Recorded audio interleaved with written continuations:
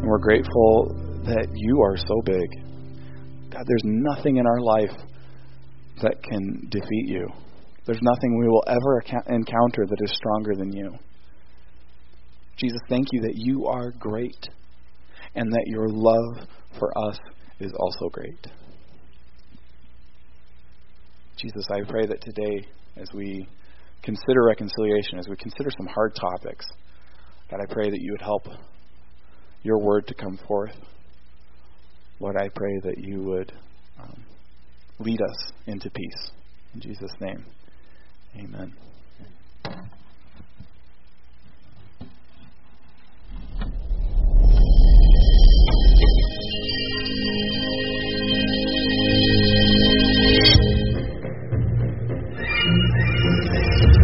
I still apparently don't know how to load the dishwasher right. I still like to sleep in on Saturdays. I still forget to put the toilet seat up. I still want to know what you're thinking. I still love that question. It's supposed to be up, right? I still mess up. I still need to say I'm sorry. I still need to cheer you on. I still need to pray for us. Well, what is our assignment in marriage? What will cause us to make distance? What will cause us to hang in there? I still remember the promises we made. The promises we made. I still love you. Love you. I still do. I still do. I still do. I still do.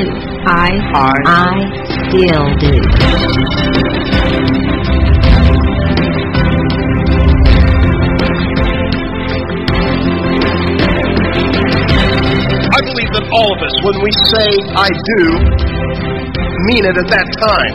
It's just how do you keep it?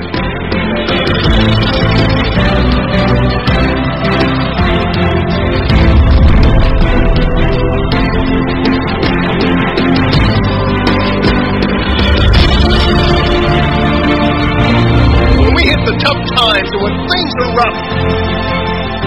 Isn't that what commitment is about?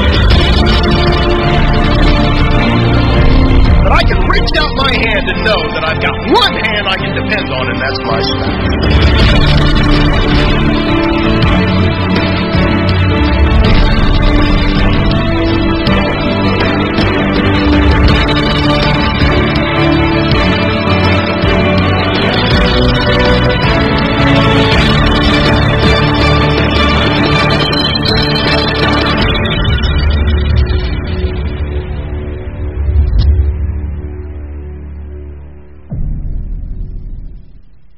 I want to encourage you guys again, sign up for that. It's going to be great. But now I'm going to ask you a question. And I didn't ask first service this, but I'm curious. When did you realize that your family was the weirdest family you knew? Does anybody have a singular moment? Gary's like, yeah, it's definitely mine. Who here thinks that their family is definitely weirder than anyone else's here in this room? Yeah, okay. Yeah, there's a few confessions. Okay, well, now you've got 2 votes on that one. So, ladies and gentlemen, we have a winner. No. Well, the thing for me was when I realized that my family, there was this one time, I'll spare you the gory details, I killed a hamster. There was a door involved. It got ugly. Not on purpose. It was a mistake.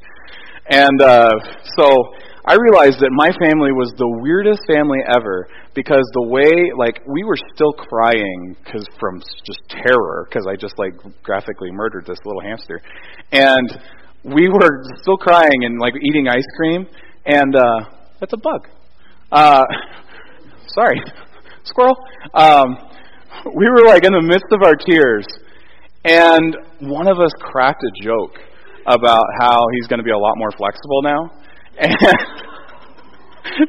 we were like, that's pretty dark, but that's pretty funny. Growing up, your family is unique to you. It's a special blend. When you think about the things that you've done or seen your siblings do, done with your siblings or seen your siblings do, you're like, it's amazing that we're not dead. Like, I can't believe that. And then, some of the things that they do, it's like, I have years of blackmail on you. Like you could say, I know things about you in your life that forever, like I could get millions of dollars out of you if you had them, but you don't. We get to know our family, and we get to know the weirdness, and we get to love the weirdness. I mean, I don't know, maybe some of you haven't quite always embraced the weirdness, but like there's this thing about family that when you have family, it's like they're in this category of, yeah, but they might be weird, yeah, but I still love them. They might smell bad sometimes, yeah, but I still will be around them. I might say go take a shower, but we put them in this category where we're like, whatever happens, I'm going to be your family. I'm going to love you, you're going to love me, I'm going to accept you, you're going to accept me. And there's just like this sense of everything's going to be okay. And that's what it is when it's healthy. When you have a healthy family that is, Pastor David did a great job talking about 10 symptoms of a very healthy family last week.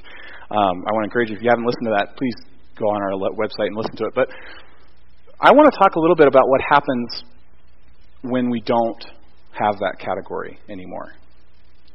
When we start shifting it away. And sometimes it happens through lots of little things. Like we all have those little things, but sometimes it's like there's this moment where things break. And I want to tell you a little bit, it's a little personal, but I want to tell you about that moment for me when I went from they're crazy and I love them to they are just crazy. It was, growing up, my mom was at times kind of emotionally expressive, I'll say it that way. And it made things kind of scary sometimes to be home. There were times when she asked us to just go away and never come back. There were times that she said she despised us, she hated us. She didn't mean it.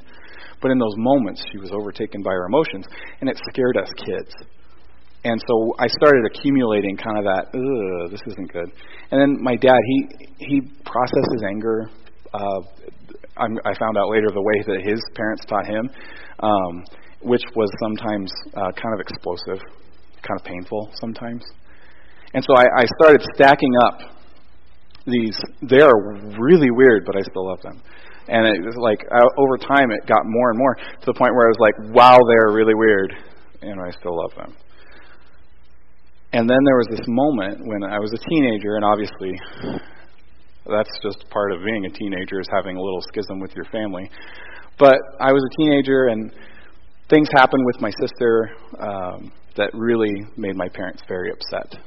And I took a stance on that was very unpopular with them, took the tension that was already there, and it broke it. And I still remember that day when I went from the category of, yeah, but they're still my family, to, no, they're just crazy. And I started to live in this world of two realities. Because, see, really, one reality says that my mother is my mother and my father is my father. My sisters are my sisters. Like, biologically speaking, there's no way that I can make that not happen, save from going back in time and making myself not exist. Like, since I exist and since I exist in this family, they are my family, whether I want it or not. Whether I like it or not, whether I claim them or not, they are my family. Maybe some of you have family members like this, where it's like, they are my family. And I was living in this one world where, like, that was true.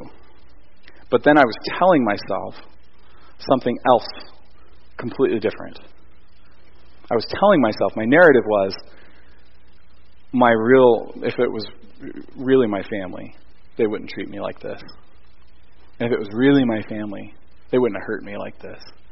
And if it was really my family, I wouldn't be alone. And I started to say, basically,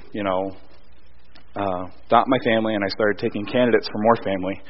And so actually God brought some people into my life that I consider to be family now. But I wasn't born into that. But I was living in these two worlds. And today I want to talk to you about reconciliation, which is a big word, and it means a lot of things. I'm going to say it about 100 different times, so if you're tired of hearing reconciliation already, get used to it. But reconciliation in an accounting kind of sense is really, really simple. It's taking what's actual and taking the narrative reports, and it's making those harmonize. Either realizing that, yes, they are the same, we can put this in the little box for later in case the IRS ever investigates us, or there is a discrepancy here, we are accounting for it, we're going to put it in the box and put it away. Like when you reconcile the books, I used to be a bookkeeper and I would reconcile every week, and you would take what's reality, what the company actually spent and what the company actually made, and you took and looked at all your paperwork and saying, this is receipts and all that stuff, and you accounted for all of it, and you reconciled the two, so that your narrative matched the reality. And at the age of 17, I found myself in this place where there was no reconciliation in my concept of family. There was no reconciliation between me or my family because of the hurt that had stacked up. And before I lose too many people, I want to encourage you that if you are not married, that's okay. That's not the family I'm talking about. Everyone is a child. And a lot of us are parents. We all have cousins. We've all got uncles. Like, we've all got family that we consider to be close to us. And inevitably, I think you either have, are, or will be walking through what we're talking about today. So I hope that you guys can stay clued in, because I don't want to lose you. Because sometimes this separation does not manifest itself in the way of hurt. Maybe for you, though, it is hurt. Maybe like your parents, your sibling, your spouse, your kids, your niece, your nephew, your cousin, I don't know. Maybe they said something or they did something that was just so incredibly malicious and hurtful to you that you feel like, wow, they're not even my family. Like, how could my family treat me like this? And you maybe don't even notice it, but maybe like you've built a schism between you. Maybe you've built a chasm. Maybe they've stacked up little hurts. And before you know it, you're standing across the Grand Canyon waving at them, thinking, there's no way that we're ever going to be family again. Yeah, we'll sit peacefully at Thanksgiving, but that's it. And maybe not even that. Maybe it's hurt for you. Maybe it's not hurt. Maybe it's betrayal. Maybe it's someone that you are close to. Maybe it's your spouse.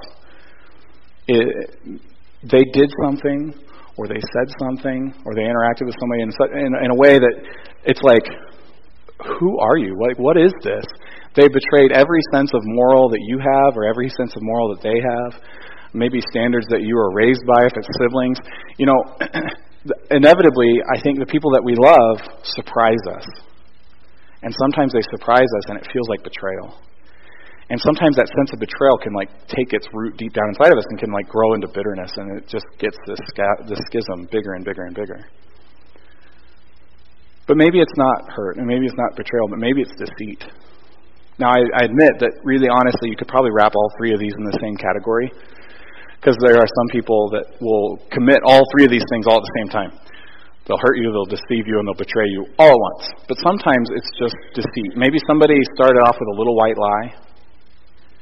Maybe they started off saying something about you or saying something that you're concerned about, and they wanted to tell you what you wanted to hear, and so they lied a little bit. And then to cover that lie, what's the best way to cover a lie? Tell another lie. And so they tell another lie to cover that lie, and then maybe they'll tell another lie to cover that lie. And before you know it, they're in this world where it's just so different and so apart from truth that when you find out, you have no idea how to trust that person anymore. You have no idea who they are. You might even have said those words. I don't even know who you are anymore. The truth is that we have families that are a tremendous blessing. And family, I think, is one of the things that God has given us to bless us in this world. But at the same time, it is so powerful, the relationship that we have with our family, that if they say a little thing, that maybe a stranger, if they were to say the same thing, we'd be like, whatever. But if our family says it, it hurts us. And we start to grow in bitterness and a schism. Before long, we find ourselves totally apart from them, totally cut off, no relationship left. That's a hard world to live in, guys. And I know it. And I want to tell you, with a little bit of studied walking, this one, that there is hope. I want to tell you that there is no hopeless situation where Jesus is involved. There's no hopeless situation where if you and the other person are committed to reconciliation, that Jesus can't work something out between you. So I want to encourage you that at least that's the walk that I've been on, and I'm going to just take a quick look at some scriptures here, and we're going to talk about it a little bit more, and then I'm going to give you some pointers from a couple stories. I think it's going to be fun. I'm afraid, I was telling Carissa during the interim time between periods, she's like, how did first service go? And I was like, it was a downer. Because, you know me, I cope with things by laughing, and I seriously can't think of anything funny about this. So, good luck. If I say something remotely funny, please laugh at that, and then we'll just all have a good laugh. But, yeah. Like that, right there. Yep. So, if you could do me a favor and turn to, I believe it's Matthew chapter 19. Turn with me to Matthew chapter 19. This is I wouldn't say it's famous, but it's had like secular songs written about it, and like Saturday Night Live did a skit about it, so I'm pretty sure it's famous, like back in the Chevy Chase days. This is a part when a rich young man comes to Jesus, and he's like, what do I do to inherit the kingdom of God? And he says, well, just follow all the rules. And he's like, oh, I did that. And he says, okay, then sell everything you have and give it away to the poor. And he's like, oh, I have a lot of stuff. I don't want to do that. And Jesus basically had this conversation with this guy where he said, the bar for God's righteousness is right here. It's really high. In fact, it's way up there. And in fact, if you want to hear more about this very passage, we preached on it a couple months ago. But Jesus was laying out the impossible righteousness of God. And he was setting an incredibly high standard just so everyone would know that God does not cheat the system. And so this guy, he goes to him, and he says, what do I do to be saved? And he's like, give away all your stuff. He's like, oh, I don't want to do that. And verse 23, it says, truly I say to you, Jesus says, only with difficulty will a rich person enter the kingdom of heaven. Again, I tell you, it is easier for a camel to go through the eye of a needle than for a rich person to enter the kingdom of God. So in case you're ever curious, the Saturday Night Live skit is very funny because it involves blenders and miniaturizing camels. So it's... yeah. All right. So when the disciples heard this, when they heard Jesus say that this is like really impossible, you can't do this, they were greatly astonished. And they said, who then can be saved? Who could possibly be saved? And Jesus looked at them and he said, with man, it's totally impossible. No one can be saved. If people were to just do this on their own, if people were to strive for this on their own, it would be impossible. With man, it is impossible. But with God, all things are possible. Which is interesting because he's talking about the greatest divide that has ever been on earth. The divide between God and man. See, at the beginning, God created us to be made in his image, which we are. That's the reality of the situation. He made us to be very good. And very quickly, we decided we wanted to go our own way. We wanted to walk away from him. We didn't want to follow his law. We didn't want to really listen to him. In fact, we thought he was maybe kind of cheating us. And so we decided to do what he said not to do because we wanted to see what would happen. Bad things happened. And so there was this schism between God and humanity because of sin, rebellion, selfishness, whatever you want to call it. There was this great schism between God and man. And Jesus was in the middle of fixing it. Right there in that little story. Jesus was in the middle of crossing that. And he was still like explaining it to people so that later when people were reading it, they'd be like, oh, that's what he was talking about. He said that, yeah, the gap is too wide. With man it is impossible. There's no way that we can ever have a relationship with God on our own power. When you reach the end of your days, I just went to my grandma's funeral last week and, I'm thinking about death and all that stuff. And when we reach the end of our days, we stand in front of God and he says, who are you? He said, well, God, but I did a lot of good things. I tried to be a good person. I tried to do right. He's like, no, depart from me. I never knew you. We cannot cross this gap on our own. Never. We'll never be able to. It's impossible. Jesus said so. But he says, but with God, all things are possible. And then later he proves what he did. So I want to actually read Colossians 1. If you guys want to turn with me there, that'd be good. But if you don't, I'll read it. And I will try to read it legibly. Colossians 1. It's talking about Jesus, and Paul's writing this letter to a church, and he's trying to give them some idea of the hope that they have. And so he's explaining what Jesus did, and he uses like some complicated language, but it's actually very accurate. It's really great. So he's talking about Jesus, verse 15. He says, "He is the image of the invisible God.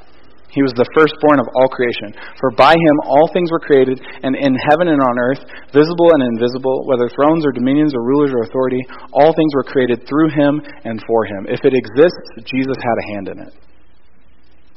That's what he's saying. He says everything that exists was through him and ultimately for him. He is before all things, and in him all things hold together. I love that verse. The idea that Jesus himself is holding the universe together. The fact that we're not just like spreading out into like molecules and atoms just randomly scattering across the world. I think that's Jesus holding us together. There's physics involved, but I think he's doing it. It says that he is the head of the church. He is the beginning, the firstborn from the dead, that in everything he might be first, preeminent. For in him all the fullness of God was pleased to dwell. And then it says something really, really interesting and has everything to do with what we're talking about. And through him to reconcile to himself all things, whether on earth or in heaven, making peace by the blood of his cross. I'm going to read that again in case we missed it. And through him to reconcile to himself everything, all things, whether on earth or in heaven, making peace by the blood of his cross. The work of Jesus was to take us from what we were first designed to be and what we actually are, which was miles apart. We were made to be in the image of God. We were rebellious. We were made to be very good. We were very bad. And Jesus' work reconciled those two things. He brought those two realities together to be the same thing, so that the people who are made in the image of God, the children of God, can actually be the children of God. The people who are the children of God can actually be friends with God. Jesus' work, he uses this language, which is really, really interesting to me. Hopefully, has anyone here ever seen a war zone, like in real life? Let's hope that stays true, that no one has seen a war zone in real life. It's a terrible, terrible thing. For me, the movie Saving Private Ryan comes to mind. When they're at that village at the end where most of the buildings are missing like half of them, and there's just piles of rubble in the street, and there's like burning things and dead people just laying everywhere. Paul uses this language of war. And he says that Jesus brought peace through the cross. Through his act on the cross, Jesus brought peace between us and God. We were rebelling, and God was still saying, you need to follow me. And Jesus brought peace between those two things. And so the interesting thing for me is that oftentimes when I find myself like this with people, when I find myself in a schism where it's like they're supposed to be my family, but they're not really my family, I don't feel like they're my family, I don't love them like I love my family, I don't trust them like I would trust family, it feels like war sometimes, doesn't it? It feels like war. It feels like, we're just in these trenches taking pot shots at each other. I won't ask for hands on this one, but how many married couples have ever gotten into an argument, and about 20 minutes in, you discover you either, one, don't remember what you started the argument over, or two, you realize, this is the dumbest argument we've ever had. Okay. There's a brave man. But yeah, same here, because Jenny and I, we've done that. We've had arguments over things, and it's like, I'll say a little thing, and she'll say a little bigger thing, and I'll say a little bigger thing, and we're like shooting at each other over no man's land in our trenches, and we're like escalating. And eventually we realize that we're like upset about what we're going to watch tonight like actually angry on the inside, and we're just mad about television. You know, I don't know if you've ever felt dumb about an argument, but that's kind of what relationship can be if it's out of sync. If it's going to a place where both people are selfish, where both people are looking to their own needs, it can become a war. And the good news is that Paul says that Jesus bought us peace through the cross. So if you're taking notes, the first note there is that reconciliation starts with Jesus. There's no way that you can have long-standing, I think, reconciliation like the right way if you haven't first figured out how to be reconciled to God. Think about it. He's your designer. He's your maker. And He made you to be a certain way. And if you are still living your life saying, nope, I'm going to do what I want. I'm going to follow my own rules. I'm not really sure I even trust you. If you can't be reconciled at that level to who you are, how is it that you can have a relationship that is super healthy with another person who is probably also broken? Like, without Jesus, we're all just broken things wandering around trying to act like we're fixed. It doesn't work. So I want to encourage you today, if you are not reconciled with your Maker, if you are not reconciled with Jesus Christ, if you haven't looked to Him for peace, if you haven't taken hold of what He did on the cross and said, yes, I want that for my life, I don't care how long it's been, maybe that you've been thinking about this, if it's just like right now or maybe for the last 20 years, make that decision today. Because I was reminded really recently that we're never promised another moment. So I want to encourage you, if you are not reconciled with God, get that figured out. Okay? We're going to talk about good stuff about reconciliation with people and all that, but if you haven't figured that out with God, get that figured out. Because it is foundational. So I want to turn one last time to 2 Corinthians chapter 5. After this, we'll be out of the epistles. This is the same guy. This is the same author, Paul. He's the apostle. He's writing to a different church now. And he's using the same language because he's explaining kind of the same thing. But he says something interesting, and I want to see if you guys catch it. He says, that is, in Christ, God was reconciling the world to Himself, not counting their trespasses against them, and entrusting to us the message of reconciliation. Other verses say the ministry of reconciliation. So he says that Christ has reconciled the world. He is reconciling the world to Himself. He's making those two things together. But then he says something else. He says, and He has entrusted to us this message of reconciliation. Peace is supposed to be on our lips. Wherever we go, if we're following Jesus and He's walking towards reconciliation, we must also be walking towards reconciliation. Like it's just a natural, logical outflowing of that idea. That if that's where Jesus is going, and if we're following Jesus, then we're walking towards reconciliation. So I can tell you, if you're not walking towards reconciliation today, you're not following Jesus that way. Which is a really hard thing to say. And I don't mean to sound super judgy about it, but if you're not walking towards reconciliation with the people in your life, if there's enmity and you said, nope, I'm not crossing that gap, I won't do it, cuidados, be warned, watch out. So, we've been given this ministry of reconciliation. We've been given this message of reconciliation. We've heard it from Jesus, and we're supposed to turn around to other people, and where do we start? Well, the next thing is that forgiveness is necessary but not sufficient for reconciliation. If you wanted to write that in, it's forgiveness. And what do I mean by it's necessary but not sufficient? I mean that it must happen. There must be forgiveness for you to be reconciled with someone that you have an enmity with. You must at some point forgive them. You cannot be reconciled unless you forgive. But at the same time, if you just forgive someone, you're not going to be reconciled. Reconciliation takes a long time, sometimes. Forgiveness can happen through a decision. How many of you ever built a house from the ground up? or seen a house built from the ground up. We've all kind of seen that driving down the road. What's the first thing they do? Yeah, they dig a hole. I even made that concession in the first one. Excavation could probably be included in the concept of foundation. You dig your footers, whatever. But you put something to set the house on down first. And you got to get it right. You got to make it level, and you have to pay attention. But how many of you have ever seen someone sleeping on a slab? Yeah, probably just taking a nap. Yeah. But, for a living, that's their home. They live on a concrete slab. They live on a foundation. They don't have a house around it. They've just got the concrete down, and they're good. That's kind of dumb. No one's going to do that. But at the same time, that foundation is necessary for building a house.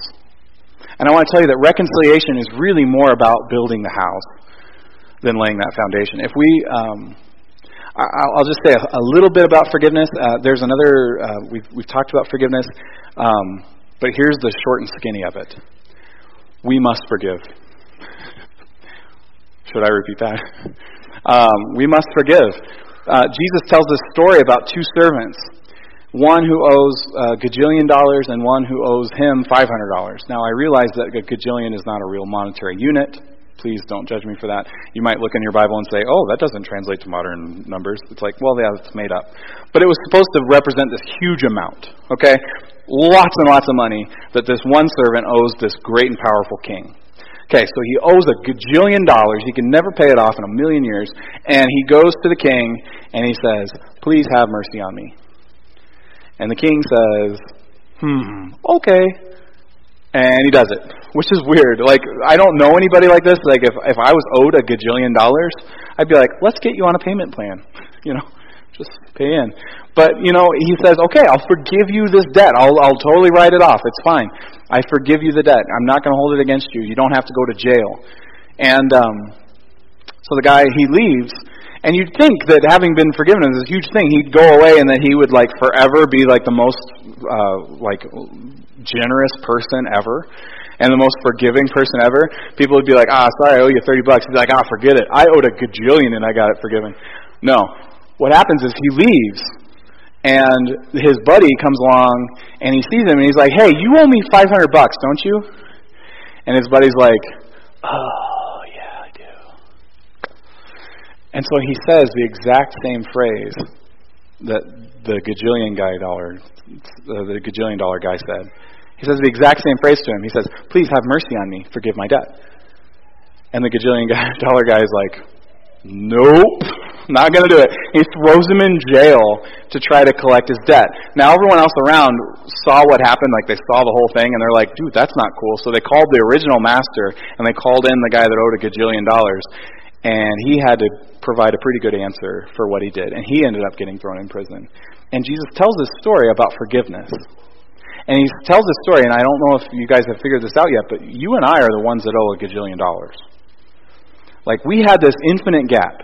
God's righteousness is something that no one could ever reach, but he just gave it to us. It's not infinite, but it's a lot. And we owed that much. And he said, yep, I'll forgive you that. And so when we turn around to the people around us who have hurt us, who have deceived us, who have betrayed us, our loved ones, our family, and we say, I cannot forgive that, even the really serious ones, they pale. Now, the important thing to note is that forgiveness sometimes is as far as we can go. Sometimes we do have to just live with the house that's just got a foundation on the floor. We can't take steps towards reconciliation. And that's hard. But I want to talk about the situations where we can take steps towards reconciliation. But I want to encourage you, if you are a follower of Jesus right now and you have unforgiveness in your life, go forgive them today. Make that decision in your heart. Make that understanding that Jesus forgave you of a tremendous thing and that we must be following him in forgiveness. It does not mean that you're going to go be buddy-buddy like everything's normal. You're going to just skip the process of reconciliation. You're just going to go back to the way things were. That's not healthy. But forgiving is necessary, but it's not sufficient for reconciliation. So right now what I'd like to do is I'd like to actually tell you 2 stories, and I think I've got time to tell both, which is good, because I skipped one in the first service, and I like that story better. So 2 stories about reconciliation that helped me when I was going through the process. And I'm hoping that maybe these will help you too. So I want to tell you a story about 2 brothers, famous brothers. They're church famous. Jacob and Esau. Okay, Esau was the older one. Jacob was the younger one. Jacob was tricky. He was, as Smeagol from Lord of the Rings would say, he was a tricksy hobbit. He was sneaky. He manipulated his father, and he manipulated Esau to give away his inheritance and his birthright. Everything that Esau owned went to Jacob. Everything that Esau was went to Jacob, because Jacob tricked him. Like, this is not a small thing. We read the story and we remember like the flannelgrams with like the little figurines, and we think, oh, isn't that cute? We all know how it ends. Like, this is serious business. If this happened between you and your sibling, and they took, like, you had a parent die and they took all the inheritance, I have seen that split a family. I have seen much less than that split a family. It is real, and it's tough, and it's hard. And Esau had every right, I think, at that point, to be mad at Jacob. Not to the point that he took it. Because Esau was so mad at Jacob that he wanted to kill him. And so Jacob fled for his life. And he went off to a land. He found a girl. And then, since the Old Testament is strange and it has weird cultural things going on, he found a girl, and then he found another girl. And he started having children, and he kind of carried on with life. And the story kind of diverged from Esau for a while. We don't know what happened with Esau. The next time we hear about Esau, Jacob's grown. He's got wives. He's got lots of kids. And he's scared. Let's read. It's in Genesis chapter 33 if you want to read with me. I'll start in verse 1.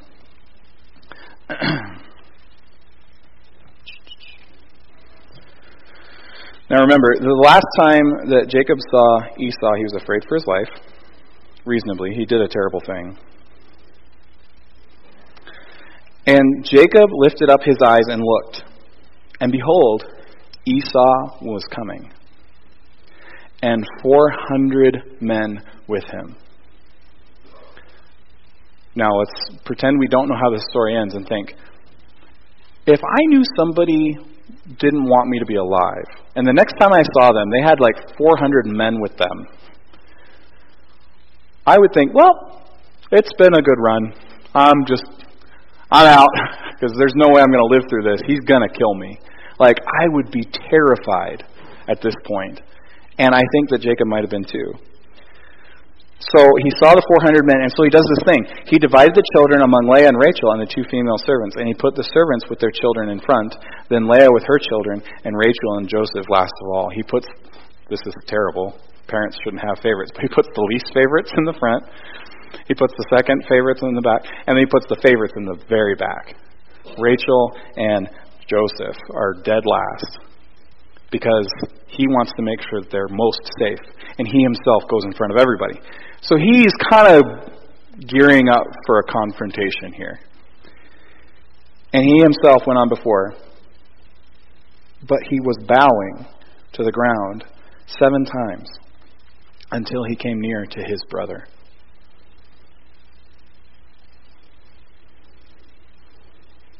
But Esau ran to meet him, and he embraced him, and he fell on his neck, and he kissed him, and they wept. Does this sound like it's going to escalate to war?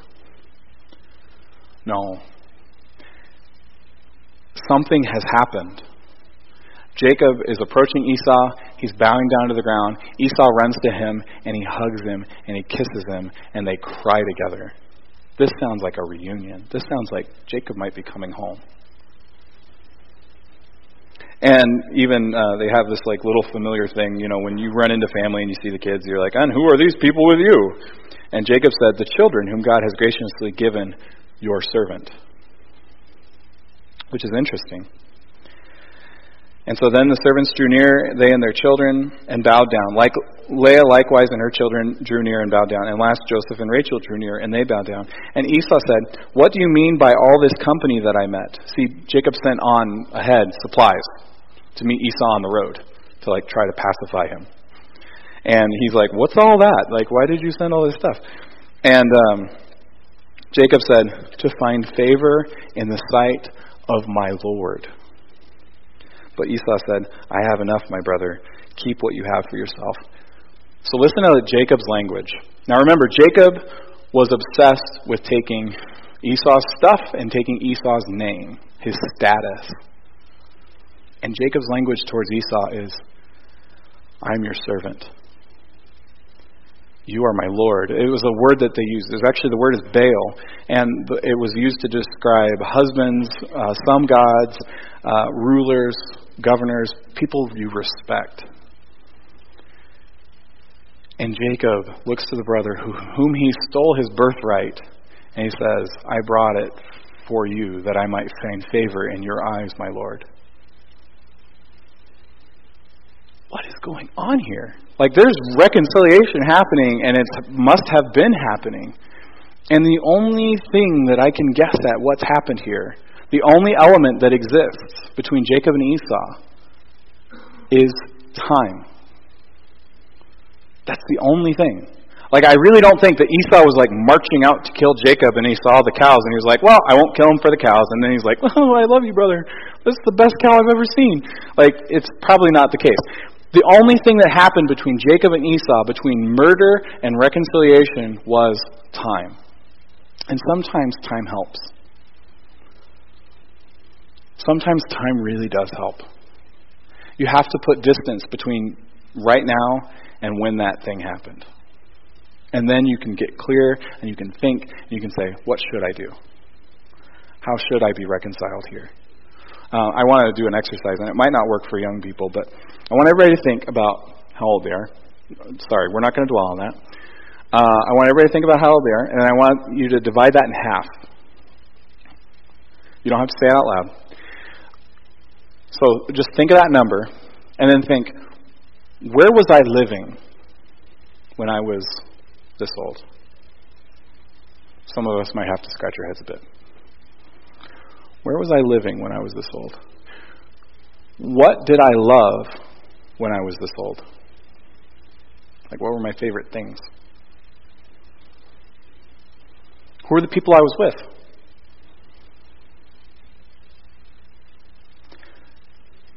I would be willing to bet that the person that you were then is a lot different than the person you are now. Am I right? It's a different world, isn't it? And sometimes the person that was there representing you in the argument, the past you, was different than who you are now. And you are in a place, after maybe some time, to go back to the person that you have enmity with and extend peace, extend reconciliation, extend that message. Maybe. Now, I want to say, I'm using this language where I say time helps, and then next I'm going to say that intentionality helps, because it's not a guarantee. There's no guarantees here. It's not like, well, if you just wait 7.5 years, and you say these 3 things in this sequence, then you will always be reconciled with anyone that you have problems with. It does not work that way. Promise. But time really does help, I think. And I think the other thing that we learn from this story, and I'm going to check another story really quick that kind of reiterates this, but that intentionality helps. Jacob did not go haphazardly to Esau. He didn't just wander in and wait for Esau to apologize. He didn't wait for Esau to make it right. He didn't wait for something to just happen, because usually that doesn't work. He went out. Now, in this case, it kind of did work. But he went out, and he sent out stuff ahead of him. He sent out riches ahead of him to pledge to Esau to make peace. He bowed 7 times as he's approaching Esau. He calls him my Lord. He calls himself my servant. His entire approach, I think, is very intentional, and it's hitting at the fact that he wants to make peace. Brothers and sisters, we cannot have peace with those we do not have peace with unless we're intentional. We cannot get peace from war by just hoping it happens or hoping they figure it out. It doesn't work that way. The other story is also famous. It's one of my favorites. Joseph, he and his 12 brothers, they tried to kill him, which hard to talk about at holidays after that. Hey, remember that time that you sold me into slavery to the Egyptians? That was fun, But they tried to kill him. They sold him into slavery, and which was equivalent to killing. Like, they knew he would die a terrible death. And so they sent him off, and he does a lot of stuff. Lots of things happen to him. He has dreams. He interprets dreams. He meets a woman that offers him things that she shouldn't, and he makes good choices about that. And then he goes into prison, and then he comes out, and he is the second most powerful person in the greatest nation in the world at that time. Kind of a cool little rap sheet, He's done well with his life. He made lemonade.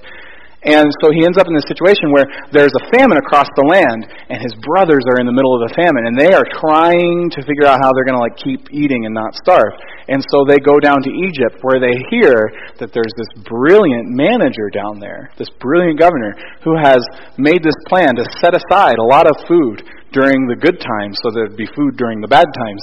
And so they go down, and they hear about this guy, and they run into him, and they're like, wow, he's kind of a jerk, actually. Because what happens is he sells them the grain, he accuses them of being spies, and he says, if you don't come back without your brother, the one Benjamin, then you don't come back. He's just really kind of not nice to them. And then he sneaks their money back into their grain, which terrifies them, because then they're going to be like, well, that guy's going to kill us next time we go to buy grain, because we didn't buy it, we stole it technically. And so they went back, they told their dad what happened. He's like, well, you can't take Benjamin. I don't want him to die. And so they go back to Egypt with Benjamin. They eventually are starving enough that they realize this is a good choice. And so they go back to Egypt. They meet Joseph. And he starts laying out these tests in front of them. He puts the money back in the grain sacks after they buy it. But then he also puts his cup in Benjamin's sack, which is their favorite brother, the youngest brother now that he's gone. And so he puts a silver cup in there to see, I think, how loyal they are to their brothers now. And so what he does is he puts his own silver cup and he sends them on their way, and then he waits 2 days and he sends a servant after him, and the servant's like, what are you stealing from us for? And the brothers are terrified at this point because they know they're going to die. And so they go back, and Joseph is like, why would you do this? Your brother should stay here. Benjamin should stay here, and he'll be a servant here. And one of the brothers is actually like, no, just take me in his place. We've already lost one brother, and it would kill Dad. And no, please take me in his place. And it's at that moment that Joseph tells all the servants to leave. He starts to cry. He says, it's me, your brother Joseph. What you meant for evil, God meant for good. Joseph goes through this whole process to make sure that they are different people now. That they are safe now. If they were the same people that threw him in the pit to sell him into slavery, it wouldn't really make a lot of sense to be reconciled to them. But he goes through this whole process to make sure that their heart has changed, that they love their brothers, that they look after their brothers, that they protect them. He goes through this process, and he eventually says, it's me. I'm your brother. And then they hug and weep. By the way, if you ever get reconciled with your family members that you have enmity with, you do not have to hug them and weep. That's not a requirement, but it might if it feels natural.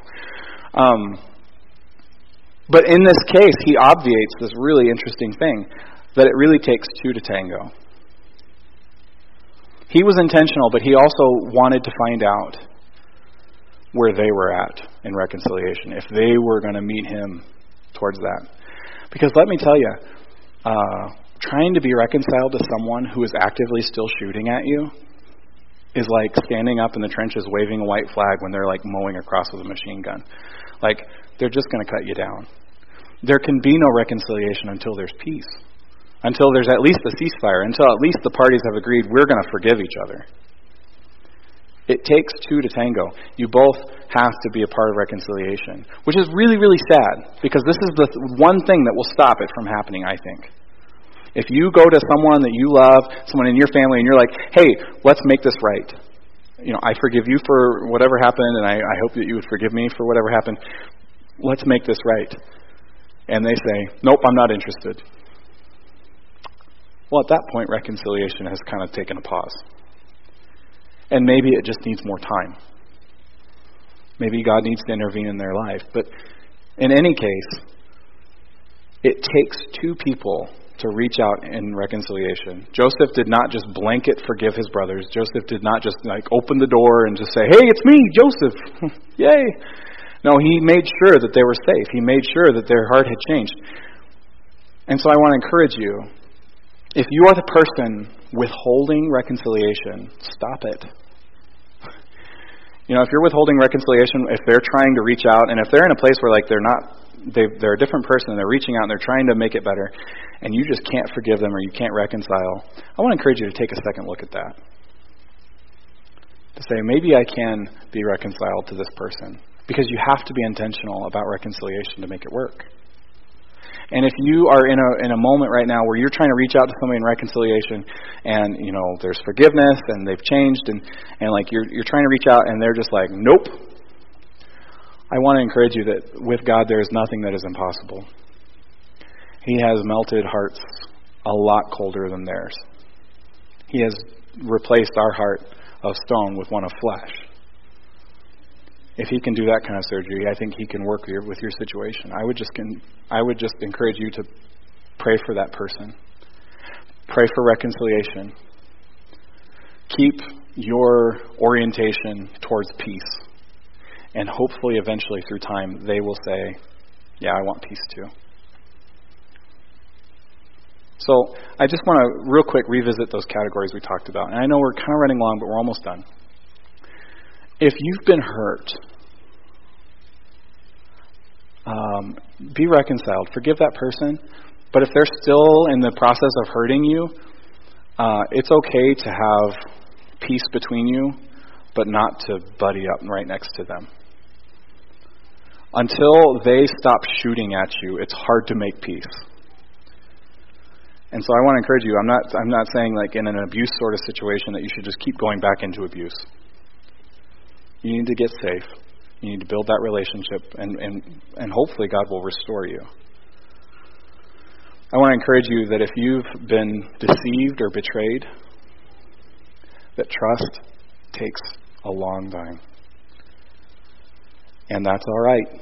That's just the way it works. There's an expression in addiction recovery, 10 years into the jungle, 10 years out. Trust really works that way. When someone has betrayed your trust, depending on how profound it was, it might take that much time to get it back or to give it back. And if you yourself are the one who's lied, which we're all human, we do it, I want to encourage you to keep your chin up, keep working towards reconciliation, and hopefully you'll have trust invested into you in small amounts. One time I really blew it with a mentor of mine. Big lie, told a really big lie. It came out, and we had this conversation where he says, Adam, I forgive you, but it's going to take time to earn trust again. And that's just the way it works. But there's hope. We could be a community of people that seek out reconciliation. We wouldn't be like the world, just waiting for it to happen or looking for a bad guy. We could be the people that say, yeah, you're safe here. Our home is somewhere where you can be. We could be a people that change our community, because our community hurts a lot, and they're really good at holding grudges. We could lead the charge on that. So I want to encourage you, if you have hurts in your life, if you have relationships that are unmended, forgive, be forgiven, ask for forgiveness, and make steps towards reconciliation. So would the worship team come on up? I'm going to pray. God, thank you for your love. Thank you that you lead us into reconciliation. And Jesus, that none of this would be possible if you hadn't already paved the way towards peace. So God, we're grateful for that. And I pray that you would help us to move towards peace in our life. Lord, thank you for the peace that you've brought into my life to this point. I pray for more. Lord, thank you for the peace that you bring to each of us. I pray that you would continue to develop that. Lord, help us to pursue reconciliation. Help us to be part of that ministry of reconciliation that you talked about. God, we love you so much. In Jesus' name, amen. So as the ushers come forward, I just want to say a quick comment. This is not a bootstrap church, I don't think. I think we do well to lean on Jesus. And we're going to sing In Christ Alone. And I hope that it will remind you that there's no good in us without Christ. There's no forgiveness, there's no peace without the work that He's done.